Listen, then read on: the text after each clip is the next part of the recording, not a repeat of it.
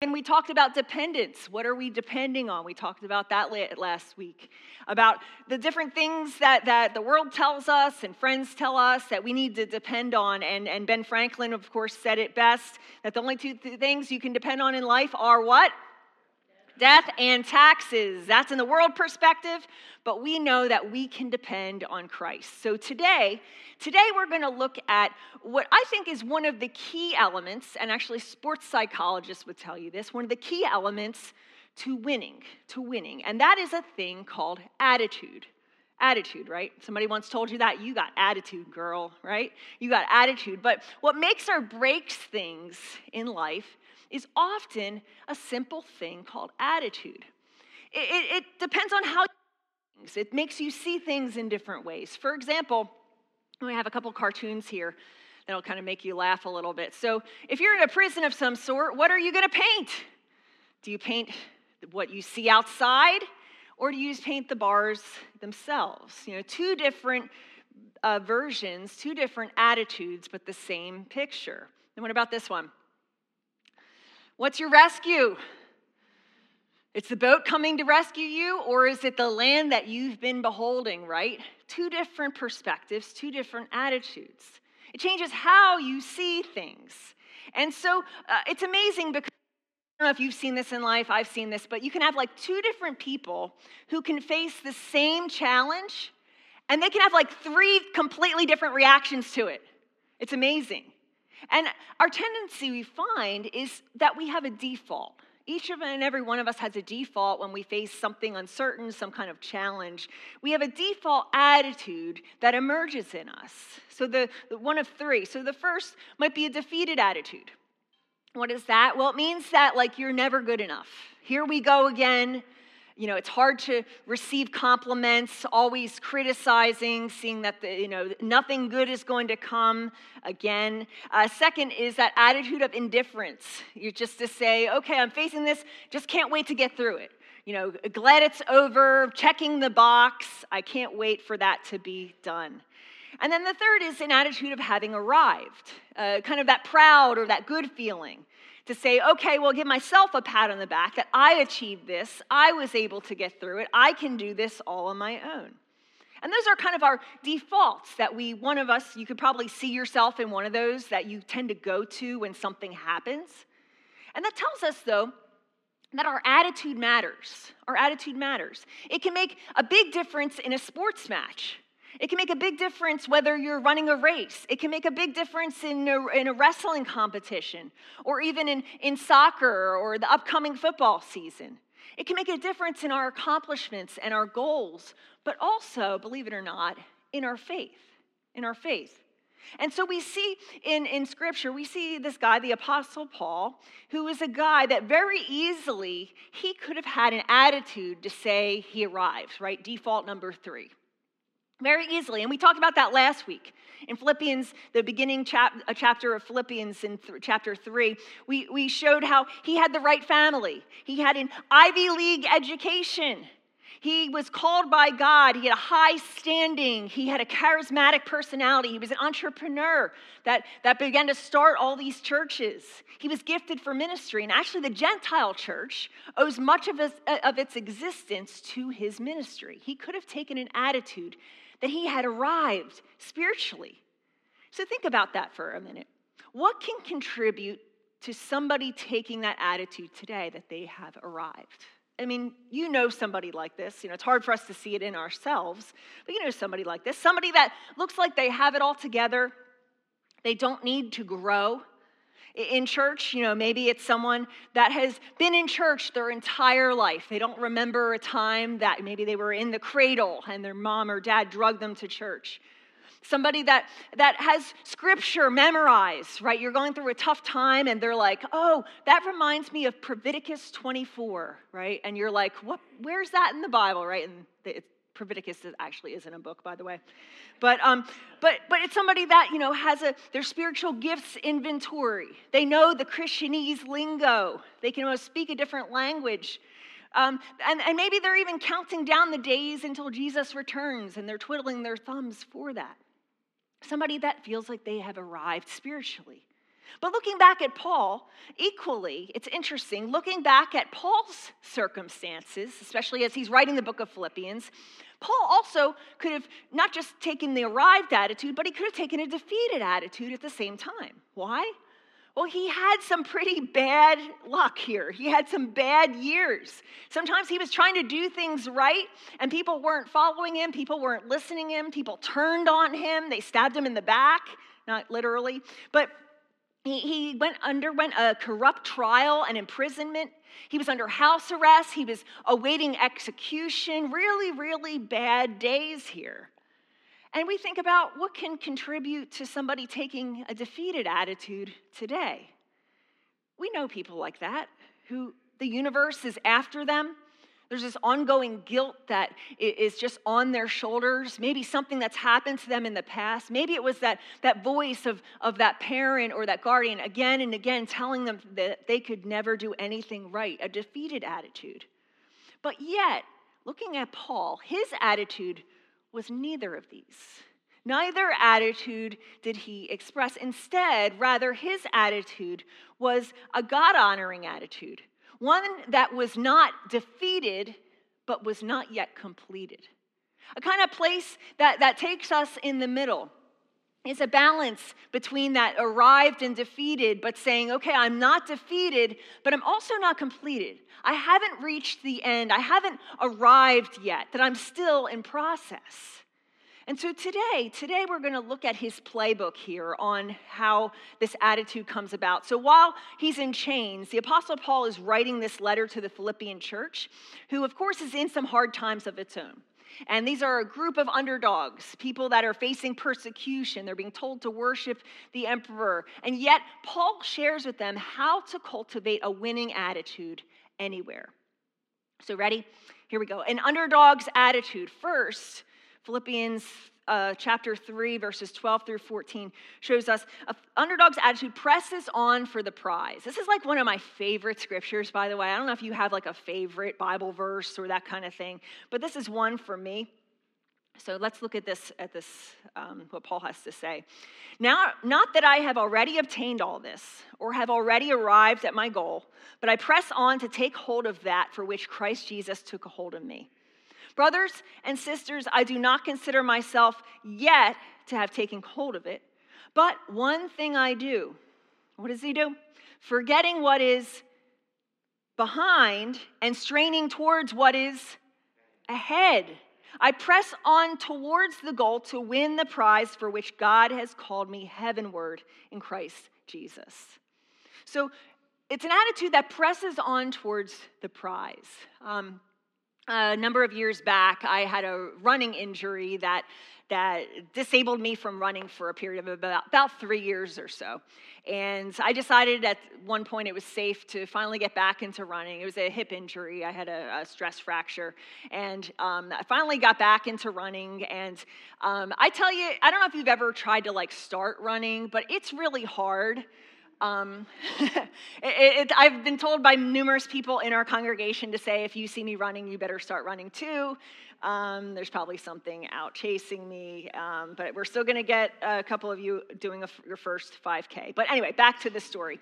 So I was getting ready to start running again. I was doing kind of the run-walk thing, run a minute, walk a minute. It was 10 minutes, right? Like that. I went from feeling like I'm going to die to over a period of a couple weeks and even into a couple months to feeling like, well, this is not comfortable, but I'm not going to die. That's kind of the continuum there is from I feel like I'm going to die to I'm not going to die, but I'm still hurting. That's all the joys of running right there. But the thing is, I had to keep doing it. I had to go out there every day or every other day, and I had to do my little run-walk thing, even though it was painful, even though I'm waiting for my watch to tick down. You need to put in the work to achieve the win. You have to put in the work for the win. And get this, if you're not willing to work for the win, all you got is a wish. Let me say that again. If you're not willing to work for the win, all you got is a wish. So Paul says here, look, with all I've accomplished, it would have been so easy for him to be complacent. It's very easy for us to think, my story is finished. This is too hard. It's too painful. I can't get through this. But Paul says, I, of all people, I haven't arrived yet, even though I've achieved all these things, so neither have you. Neither have you. Think about it. He's been in ministry for like 20 plus years. He's written half of the New Testament. He started a dozen churches, but he writes, and yet he says his attitude is this: it's not giving up. It's pressing on. It's keep going forward. And so the imagery he uses here is that athlete, a runner running a race. A runner who runs in the race, who keeps focused on what? He keeps focused on the finish line, on what's ahead, right? He talks about what's ahead. That the finish line is seeking more and more of Christ, becoming more and more like Jesus. But of course, there's things that get in the way of that. There's things that get in the way of that. And he shows us, he says in verse 13, but one thing I do. What does he say? What's the number there? One. One thing I do. I focus on one thing. Some of y'all are focused on a million things. You're focused. He says, I focus on one thing. Focus. He says, I can see the prize. I can see the goal up ahead, and I'm running after it. Think about that. What's one thing? What's a starting point for you? And it may not be that 5K race, but it may be just a one step, that one thing that you need to do over and over and over again, even though it's hard to press on for the prize. But the other thing that gets in the way is not just the striving ahead, but that we failed to forget. We fail to forget. Paul says at the end of verse 13, forget what is what? Behind. Forget what is behind. In the words of Timon from The Lion King, put your behind in your past. Or in your pants, one of the two. But the enemy wants us to replay over and over all the ways we messed up, right? Maybe you have social anxiety and you tried to have a conversation with somebody and, things didn't quite turn out as you liked. And you go and you just beat yourself up over and over and over again. Or maybe you were in a situation of abuse and you're fearful of other people getting close to anybody. Or maybe it was from a divorce or a regret in your life, a decision you made that you stepped into. But you can also, believe it or not, you can also get stuck in the good things. Some of us get stuck in replaying the past, and it's almost like we're still living there. We relive the good old days.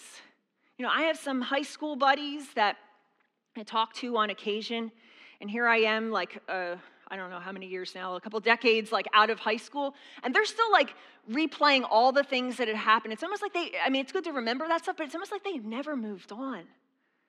See, when we replay that kind of stuff, our potential is not found in our past. Of course, we have to acknowledge our past. That's important to do, to process through it. Your past contributed to where you are now, but that doesn't mean that we need to keep looking back. Anybody that's learned to drive knows that if you're trying to drive the road in front of you, you can't drive by looking at the rear view the entire time. It doesn't work well. But the other thing that gets in the way is that we're scared often to strain. He says strain, right? Strain towards what is ahead. We're scared to strain. Straining toward in the Greek that Paul used here is epikineo. Epikineo meaning stretching out or reaching, and that's where the picture comes in. So this was from our USA athlete, bronze medal winner Paul Chelimo. This was from the just recent Olympics. He got bronze because he beat the next guy by 0.12 seconds by this move here. Reaching towards, this is the exact metaphor that Paul is using here, where a runner would intentionally reach out towards the win, hands stretched out, their eye fastened upon that finish line, behind achieving that. Are you reaching? Are you reaching? Are we reaching? Do we need God at all? Or can we just have something that we're aiming for that we know that we can achieve? Are we currently doing anything that requires divine intervention? Or are we settling with what we know that we don't have to strain for? So think about that. Where do you need to just press on? To say, Christ is not finished here. He's not finished here with me or with us, that Christ still has something more for us to learn, to grow, to become. And this is regardless of age, guys. It doesn't matter if you're in high school or if you're retired, that this is not an age thing, but to say that there's something more for me. There's something more to become in Christ-likeness. And it doesn't matter how long or how short you've gone to church, or that you've even placed your faith in Christ. Maybe if you're at the beginning of your journey versus have been journeying with Jesus for a while, to say, I'm not defeated, but I'm not yet completed. But then we also see another important part of an underdog's attitude, and that is that it embraces the process, not perfectionism. Embraces the process, not perfectionism. So let's look at verses 15 to 16. He continues and says, all of us then who are perfect, we're going to come back to that word, perfect, should take such a view of things. And if on some point you think differently, that too God will make clear to you. Only let us live up to what we have already attained. So perfect. So first off, let's look at the word perfectionist. So just let's be honest here. How many of you guys would say you have some kind of perfectionism in your blood that you achieve for perfection? There's many of us that do. I put my hand up there. And statistics show this is not delightful news, but you have a 51% greater chance of dying before age 65. So if you're past there, you're good, I guess. I don't know. So, but think about it. How would you define perfectionist? Perfectionist. You know, it's basically a generalized pursuit of perfection in all areas of life, even to the point of your own detriment, even to the point that you're depriving yourself of your sanity, your health, maybe your family, to the point that you're so focused. But this is something different that Paul's talking about. He's not saying perfectionist. He's also not saying our usual meaning of the word perfect, which usually means faultless. To say something is perfect and there's no fault about it. See, perfect in Scripture, in the way Paul is using it here, is not perfectionist, but it's also not faultless. So what does it mean? What does it mean? Well, the Greek word for perfect is this word teleoi. And it actually means mature. It means complete.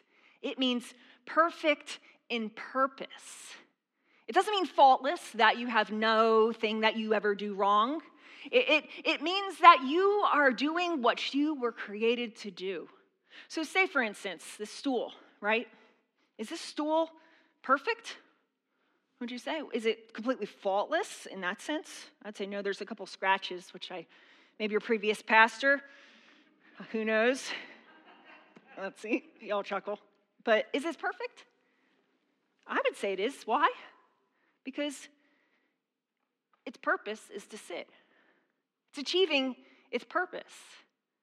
That's what Paul is pointing here. All of us who are perfect, who have found our purpose in Christ, should take such a view of things. You know, you might be familiar with a song by Ed Sheeran. It's one of my favorites. I'm going to butcher that in a minute. I'm going to ask you to sing along with me. You might know this. And so I'm going to ask you at the end of, if you know the song, I already asked the worship team if you would sing because I'm terrible. You're going to find that out in a minute. But if you would sing the last word that he says, because you are perfect, if you would sing the word teleoi, which is the Greek word. We're going to butcher Ed Sheeran's lyrics here in a second. So think perfect in purpose, not necessarily faultless. So go ahead and play that. Barefoot on the grass, listening to my favorite song. When you said you looked A mess, I whispered underneath my breath. You heard it, darling, you look teleoi. Night. Thank you, Ed Sheeran. There we go. You will never hear that song the same way again. Teleoi, you're going to know the Greek now. But I I honestly think Ed Sheeran, when he was writing that, he wasn't saying that like this lady is perfect. You know, maybe she had some zits, who knows. But she was perfect because she served her purpose. It's about purpose. That's what it means. Whenever you see perfect in the Bible, it's not faultless, but completeness. And that's God's wish for each and every one of us, that we would be complete in Christ. We're still going to make mistakes and mess up, but to have that same attitude as Paul, living in and out of this thing called grace. Where are you in that process?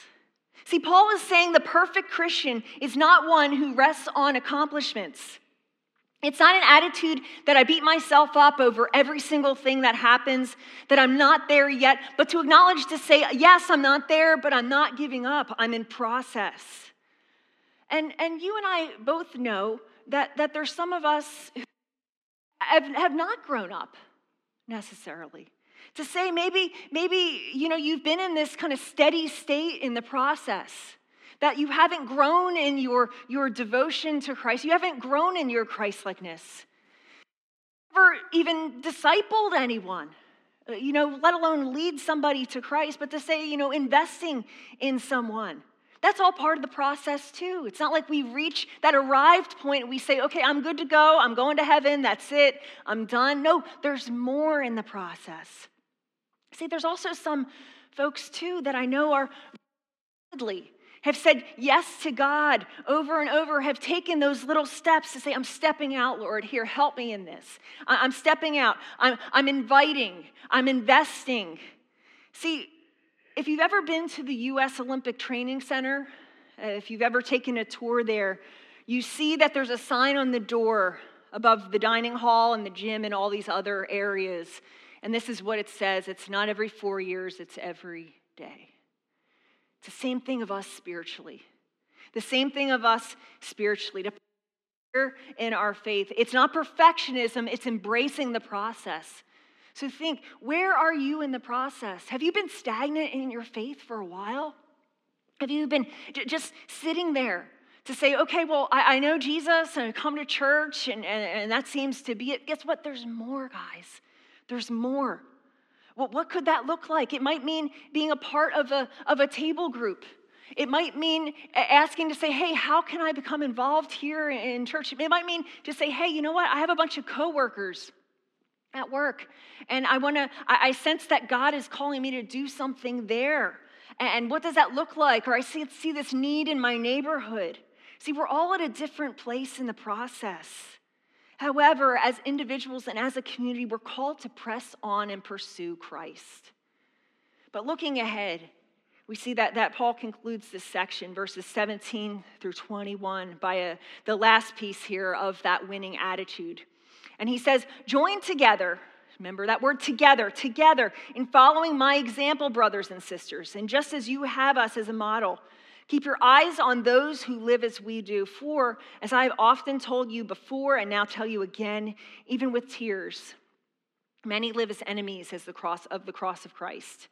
Their destiny is destruction. Their God is their stomach, and their glory is in their shame. Their mind is set on earthly things, but our citizenship is in heaven. And we eagerly await a Savior from there, the Lord Jesus Christ, who, by the power that enables him to bring everything under his control, will transform our lowly bodies so that they will be like his glorious body.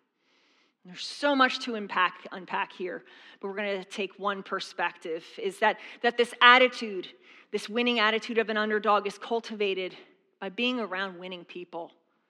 Being around winning people. And I'm not saying people that have all the trophies and have it like they look like they're all together, but spiritually, people that will be an influence on you to help you grow. If you've ever gone back to the gym, maybe at New Year's time, maybe at a certain time when the doctor told you needed to, you started out at a point, you're kind of establishing that baseline. But often people are told to either go to the gym or you go to the gym, not because of the absolute workout, maybe because of the machines that are there or the classes that are offered, but it usually has something to do with the people, with being surrounded by other people, especially when they're all sizes and shapes and ages, and it makes you feel better to say, okay, I'm starting here, but I'm surrounded by others. And statistics show, studies have said that each and every one of us is the average of the 5 people we spend the most time with. Isn't that interesting? That it's cultivated by being around people that will have that influence. And so Paul gives them that example here. He says, first, this is how you walk. He says, follow my example, verse 17. Follow my example. Isn't that where the best learning happens, when you're walking alongside somebody learning? Maybe you're in a career or profession that you had an apprenticeship. And for that period of time, you learned a certain work. You learned how to do plumbing or skilled labor. And that was where you couldn't have read that in a book. You couldn't have watched a PowerPoint presentation. That's where the best learning happens, when we are side by side together. And I know around here in Pennsylvania is known for where we get snow. I've been told, we'll find out sometimes, and especially I know this past winter was especially snow worthy. But isn't it interesting that, say you get 12 inches and you need to go out to the mailbox or just get to the end of your driveway on the street? Isn't it always easier to walk in someone else's steps than to make your own? That's the same thing for us spiritually. To say where someone else has tread before, to follow them. It doesn't mean that I duplicate every single thing that they are. It doesn't mean that I'm trying to be the same person. But Paul's saying here, follow in my tracks. Walk the way I am. Surround yourself with community, with others who are where you want to be. And that's why we have church, guys. We're not meant to do life alone. We need one another. And so Paul then gives a warning, of course. He says, this is how you walk, follow my example. But then he says, another decision is to follow the world's example. Many walk in their own way, he says in verses 18 through 19, an attitude of arrogance, who are after themselves, a lone ranger. They're not evil people per se, but they're after things that can be damaging. And isn't it interesting? The most damaging attitude can be an arrogant attitude, that we have everything figured out and we have nothing left to learn. If you ever taken your own detour around a wreck, say you're driving and all of a sudden there's flashing lights ahead and there's traffic backed up. You and I've done this before. You kind of like take a turn off and then you try to remember, like, okay, where does this actually cut through? Has it ever happened for you that you ended up at a dead end? It has for me, especially around here. I turned and like all of a sudden I'm at the end of like a cul-de-sac and it's like, whoa, okay, now I go back around. But that's what happens when we look at everybody else and what everybody else is doing and they're saying, okay, I'm just going to follow that and follow their instructions. We land at a dead end. But we're called to press on, not to escape the world, but instead to initiate a taste of the new kingdom that Jesus has begun. And we need each other to do that. We need each other. And that's the attitude that Paul is sharing with us, to say it is possible to cultivate a winning attitude, but it's one that is not defeated, but it's also not completed. Are you there? Are you there? Here's the deal, that when we feel like we have arrived, that's a very dangerous place to be. I know it is in work, but it's also in spiritually. And feeling defeated can be debilitating. It can be paralyzing. It can hold you back from fulfilling the purpose that God has for you. But a winning attitude, one of an underdog, presses on and runs the race towards the finish line.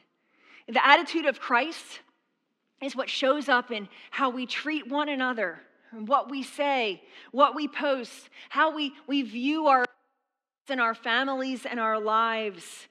And that's why we're called to embrace the process, to check our attitude, to know that we're not defeated, but God's still allowing us to be completed.